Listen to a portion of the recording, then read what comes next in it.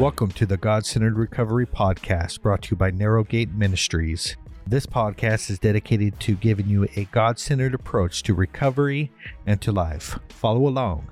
Let's get started. Welcome back to the God-Centered Men's Recovery Podcast. I am your host, Tim Holloway, and I am glad to be back at you again. Happy Thursday. I took a little hiatus, a little break for the holiday and for my birthday, and I'm glad to be back in the saddle and giving you inspiration. So in our GCR groups lately, we've been talking about making deposits, and that is making deposits inside of our close relationships. Most importantly, our significant other, our spouse, and the relationship that we have with our children. And there are some men out there in listening to this podcast where you don't have a significant other and your children are kind of moved away, or there's, a rift in the relationship and you don't have that connection. I just wanted to encourage you anyways that, the principles of being a father, they play out in the spiritual side too. And that is there's multiple youngsters out there that need a spiritual father, that need a mentor. And to be able to sponsor somebody, to be able to really connect and mentor somebody, it's important to know a strong principles of being a father figure. So I'd encourage you to look at your life and begin to say, who am I going to make deposits into? Now, if you are married, the first person that you should be thinking about is your wife. If you have children, the second people that you should be thinking about is your children. How am I going to invest? How am I going to make deposits inside of them? And then after that would be church, family, acquaintances, mentor relationships, and stuff like that. There is never nobody to begin to invest in. And we have to step outside of ourselves and begin to look and say, you know what, I'm going to intentionally make investments inside of other people. This is what life's about.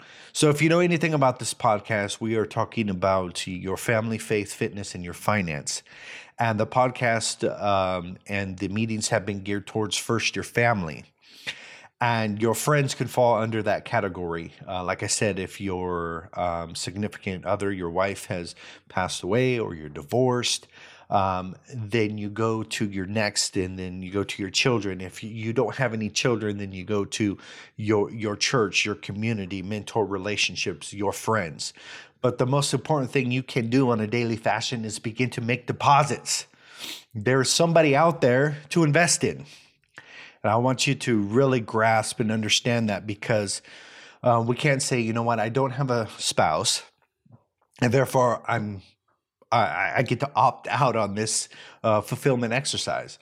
You see, the greatest thing that we could do is to get out of ourselves and to really look and say, you know what, I'm going to be the kind of person that invests and deposits myself into other people.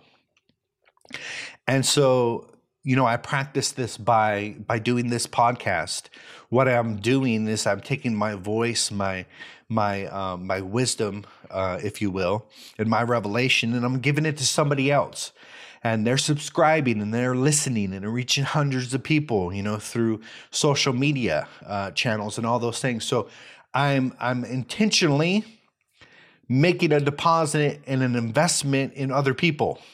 This is an action that I have solidified, that this is who I am and this is who I'm going to be about, and I'm going to invest myself in other people.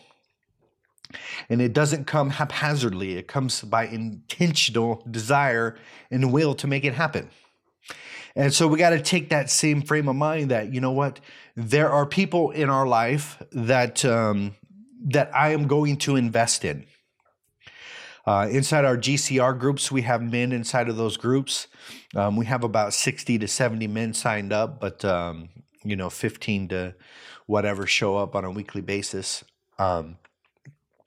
This is times you come to the online meetings and begin to make investments in other people. And you might say, you know what, I'm good with my recovery. I got 5-10 years sober. I'm rocking it. I'm doing this, that, and the other thing. Well, then there are people that need your wisdom. there are people that need you to show up and begin to be that mentor, begin to make those deposits. So we never get to opt out on the first one in this family, faith, fitness, and finance is making deposits inside of people.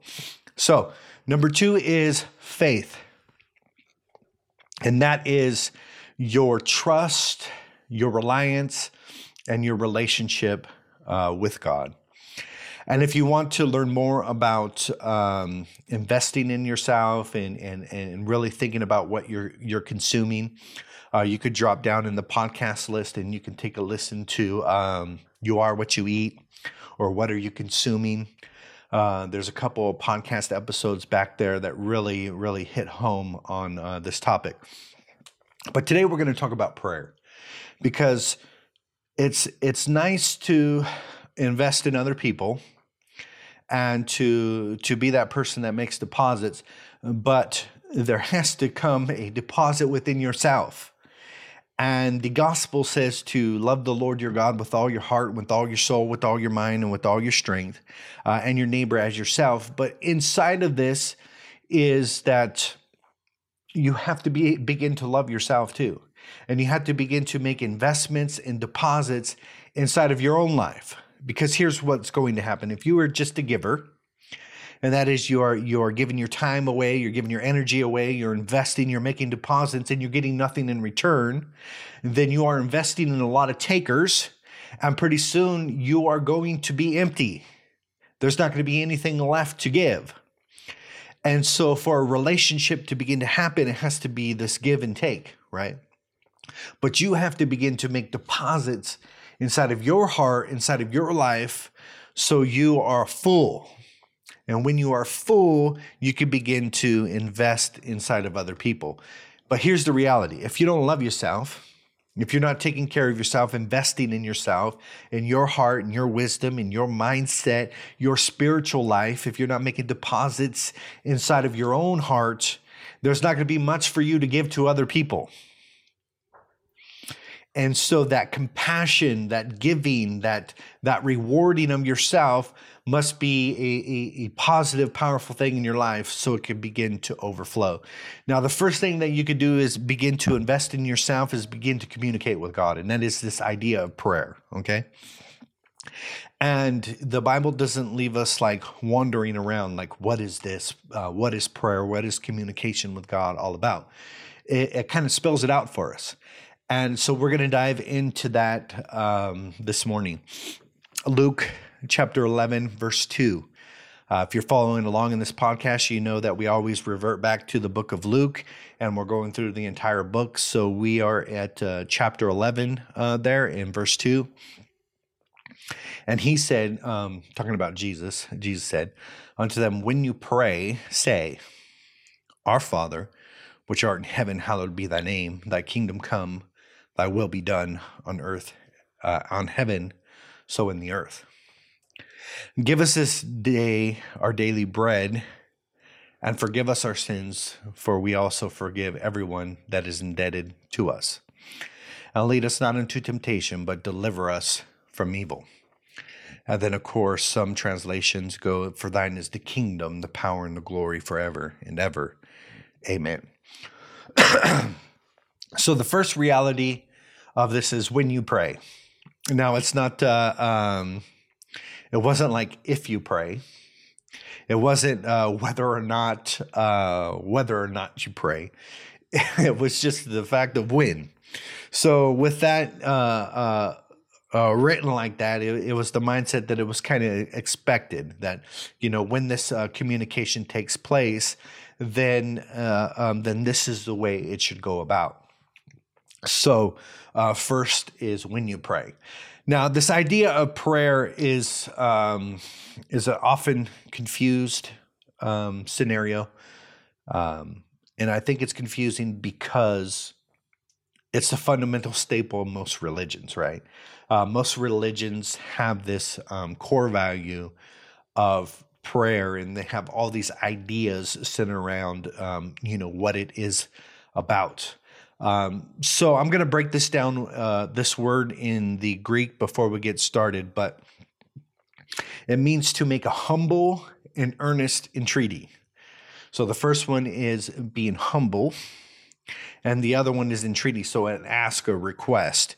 And then the following words thoroughly describe devotion, honor, and show regard. So prayer is supposed to be a devotional thing, and it's supposed to give honor and regard to somebody. And that, of course, is God. Jesus said this. He says, when you pray, don't be like the hypocrites. He said, for they love to pray standing in the synagogues and on the street corners to be seen by men. And Jesus says, I tell you the truth, they have received their reward. But when you pray, go into your room, close the door, and pray to your Father who is unseen. And so this might be an amazing thing for you to begin to think about, but when Jesus was talking about hypocrites, he said, hypocrites love to pray. And it's hard for us to really grasp that because, Jesus was talking about religiosity. He was in a culture of people that were consumed by religion, but didn't have any power, didn't have any relationship. They had a bunch of rules, and they thought if they kept these rules, then they would earn righteousness by their behavior. And so to spell it out, he said, listen, even hypocrites love to pray. But the motivation behind it is paramount. And he goes on to say they love to pray for certain reasons. And the reasons were, to stand on in the synagogues and stand on the street corners. And the key word here was to be seen by men. And so the first thing as we consider prayer, it's the idea of the condition of our heart. And that is, are we praying to feel more spiritual? Are we praying because we feel like God won't love us if we don't? Are we praying because we think that is the key to get the blessing of God? Are we praying because we are counting the time in which the length of our prayers so we can thereby at the end feel righteous because of the time we spent and all of these things? And so there's many reasons why men pray. Some people pray because they don't want to go to hell, right? Some people pray because it's a part of righteousness, and they say, I will not be righteous if I don't pray at this certain time and face this certain mountain, face this certain direction and all of these things. And so the condition of our heart, Jesus said, is paramount. It says, when you pray, of course, it is expected that you will, but you need to understand that every religion, every person, even the hypocrites, they love to pray, but the motivation is wrong in doing so. So the key thing we must grasp is, why are we doing what we are doing? Why are we doing what we are doing? Now, Jesus established, first of all, that we come as our Father. And if someone were to ask me what is the key things in prayer, I would first say, let's examine the condition of your heart and understand why you want to pray. Is it because you want to connect with God? Is it because you want to be close to Him and perform His will and stuff like that? Then I'd say, boom, you're on the right track. But if it's something else, then I would say, check your motives. Because to be seen by men on the street corners or in the synagogues and these long flowery prayers and this, that, and the other thing, it's just of no value or benefit to anybody. So Jesus starts us off first, our Father. And that is when we come for communication, it's to address our Father, and that establishes our relationship as a son. And I have 99% of men who listen to this podcast, because I checked the stats. There's a couple women that sneak in there and they find value in this, but I'm talking to men here. Is that you have entered into a relationship where God has become your Father and you have become His child. And so any communication comes first with this frame. The frame that God is my Father, I am his child, and I come to him as a son, and he relates to me as a father. And if this is not the way that prayer is working for you, I challenge you to begin to change that, because that is the frame in which Jesus said this prayer thing is going to work, is that we come to God as our Father. Even more so, I would say this, because many of us have had very negative experiences with our Father, and we have a very negative image of what a father actually is. So I would challenge you to really list out what a loving father looks like. What a loving father looks like. And we did this kind of exercise in group the other night, but it's really breaking down, what does that father look like?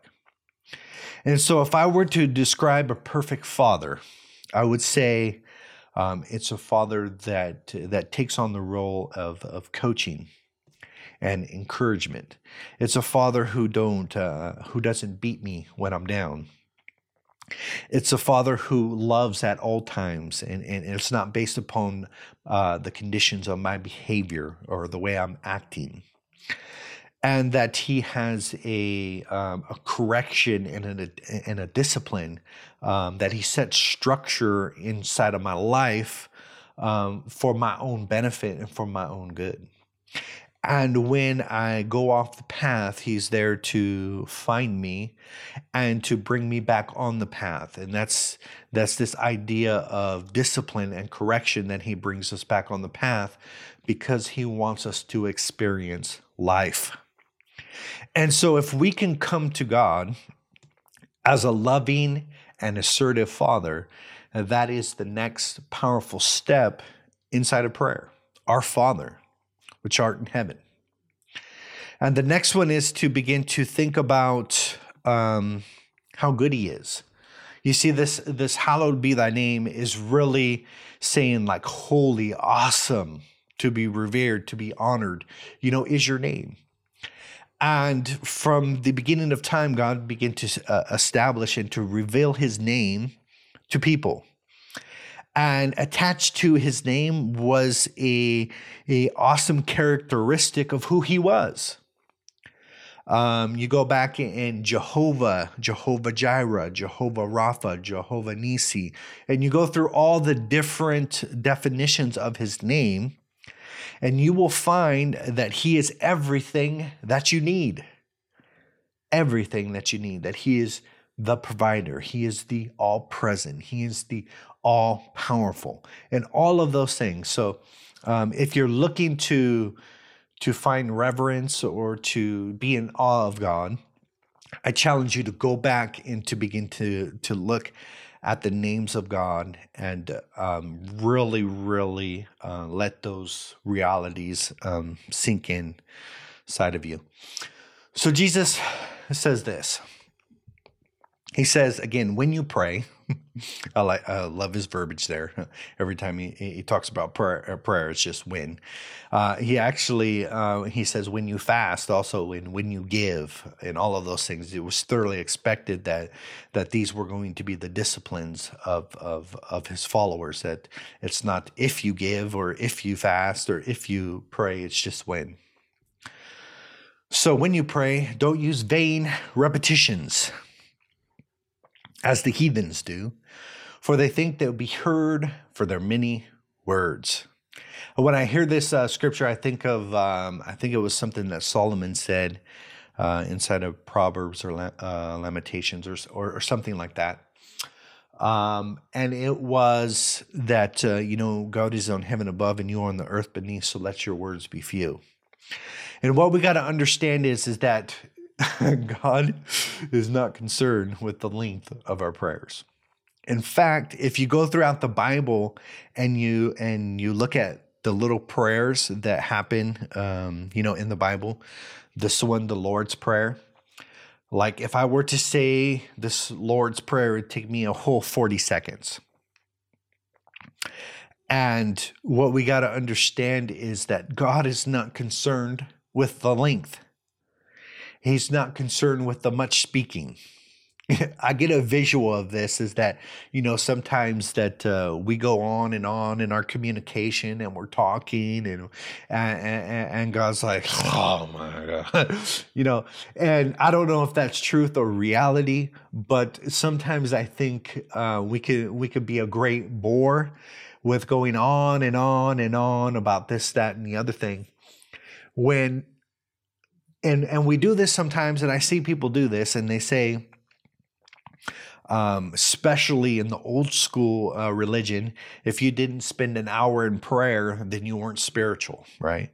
And then it went up to 2 hours in prayer. If you didn't spend 2 hours a day in prayer, then you weren't spiritual. I think it was John Wesley or Luther that said, if I didn't spend an hour in prayer a day, then the devil gets the victory. And so this is this weird sort of thinking that somehow spirituality is attached to the length of our prayers. And I kind of want to bust that in, because that's what Jesus portrayed here, is that the length of the prayers and the repetition of the words and saying things repeatedly and over, like incantations and all of that stuff, doesn't have any value. Think of prayer like this, that I'm going to talk to Daddy. And when we go talk to Daddy, are we really concerned about the length of our conversations? When I go talk to Daddy, am I concerned about saying things repeatedly? When I go talk to my daddy, am I speaking in the King's English? And that is, yea, Lord, thou sayest thou mustest. When I go talk to my father, am I repeating the same thing over and over again? Like maybe when you're like 4, like, Daddy, please, Daddy, please, Daddy, please. But as you mature and grow up, the communication is not this repetition and repeatedness. It is like, hey, Dad, do you think you can drop me off over at such and such? And Dad responds, yes or no, right? And we don't go to our father and say, hey, Dad, do you think that you can drop me off at such and such? Oh, hey, Dad, do you think you can drop me off at such and such? Oh, hey, Dad, do you think you could drop me off at such and such? Whoa. We don't do that. And it's ludicrous. And it's a false form of spirituality that doesn't have any merit or value inside of it. And so when you pray, check the motivations. Come to God as your Father.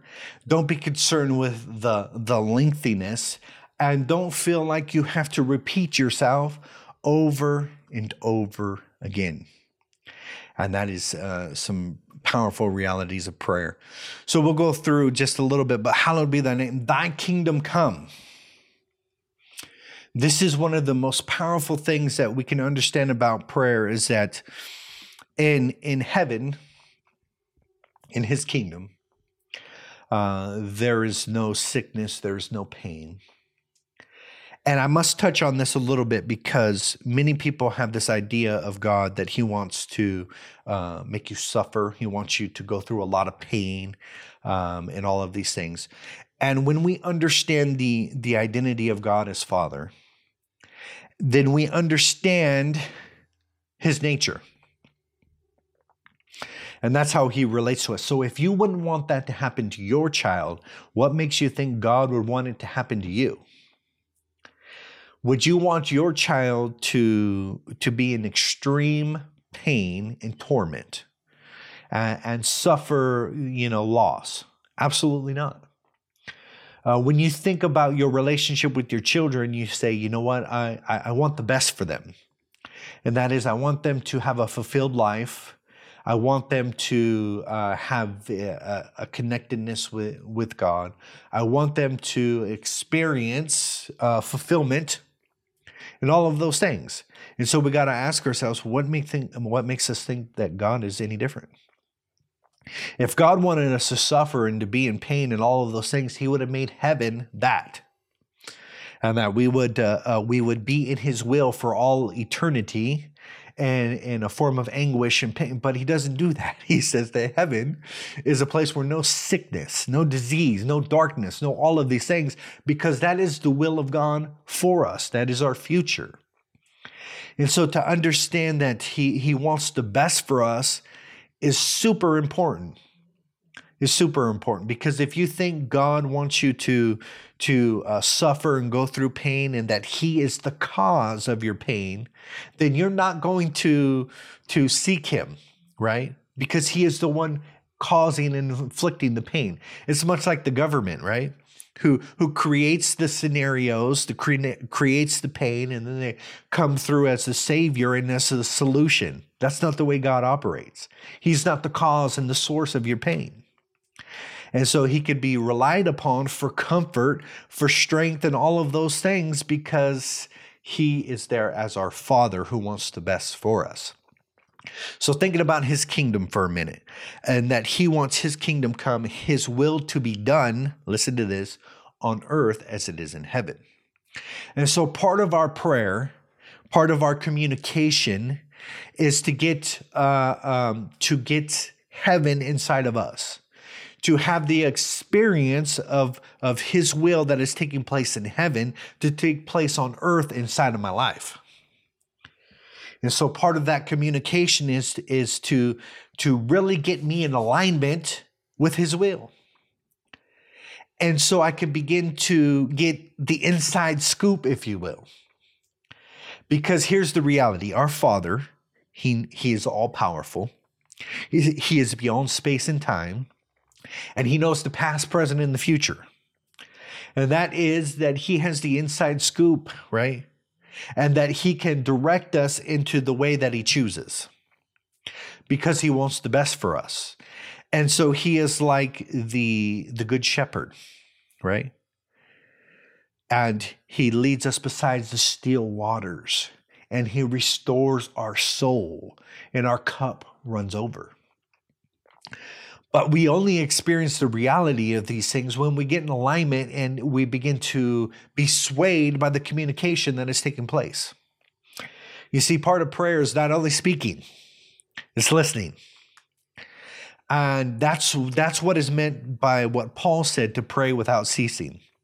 I often think about, okay, so Jesus says, let your words be few, and don't think you'll be heard for your many words and your much speaking and your repetitions and all those things. But then Paul says, pray without ceasing. What is going on here? They're not a contradiction, because we should be open to that communication all throughout the day. And that is what is meant by pray without ceasing. We often think, this is my prayer time. And that is, I will give, 6 o'clock to 6:15. And we think in that mode of fashion, and here's the little space and time that I'm going to communicate. And God says, open that up to all day long. As long as I am conscious and I am awake, that I am going to be open to any form of communication that might come my way. In the form of listening to podcasts, in the form of reading books, in the form of reading the Bible, in the form of praying, in the form of listening to other men, listening to what is coming out of my wife's mouth. And all these forms in which God could communicate, I am open throughout the day. And that's what it means to be in a state of communion without ceasing. It's not that you just jabber your mouth all day long, but you are open. You see, God wants his kingdom come and his will to be done on earth as it is in heaven. When we begin to get in alignment, we can begin to make that a reality inside of our lives. So give us this day our daily bread. This is just a simple prayer for daily necessities, right? And forgive us our sins. We also forgive those who sins against us. So inside of this communion is understanding that our daily needs, ask. Whatever it is that you need, ask. In fact, one of the writers says, you have not because you ask not. And Jesus made it very, very clear. Ask, seek, knock, and you will find. Now, the precursor of receiving, the precursor of finding, of receiving, or actually holding as a possession is the request. And it's that way for multiple different reasons. First and foremost, it's to build a desire inside of your heart, inside of your life, because if you want something, you will begin to seek after and pursue it. Everything that happens inside of our world starts with desire. Desire is a powerful thing. Don't be deceived by the different religions out there that say, you know what, you need to come to emptiness and be void of any desire or have no expectations. That is all some other teaching, right? It's not from Jesus. Jesus said this: ask, seek, find, knock, pursue. Go out there and begin to make your requests, begin to pursue, begin to ask, and let the desire build on the inside of you, because that is the key to any sort of fulfillment. We have not, because we ask not. Make the request. And during those things, during any sort of prayer, it's really important to be open to forgiving other people and forgiving yourself for the mistakes you made. Could be the previous day. So lead us not into temptation, deliver us from evil. And this is highly important, inside of our recovery lifestyle. And that is, making the request for God's presence to be with you and empower you throughout the day.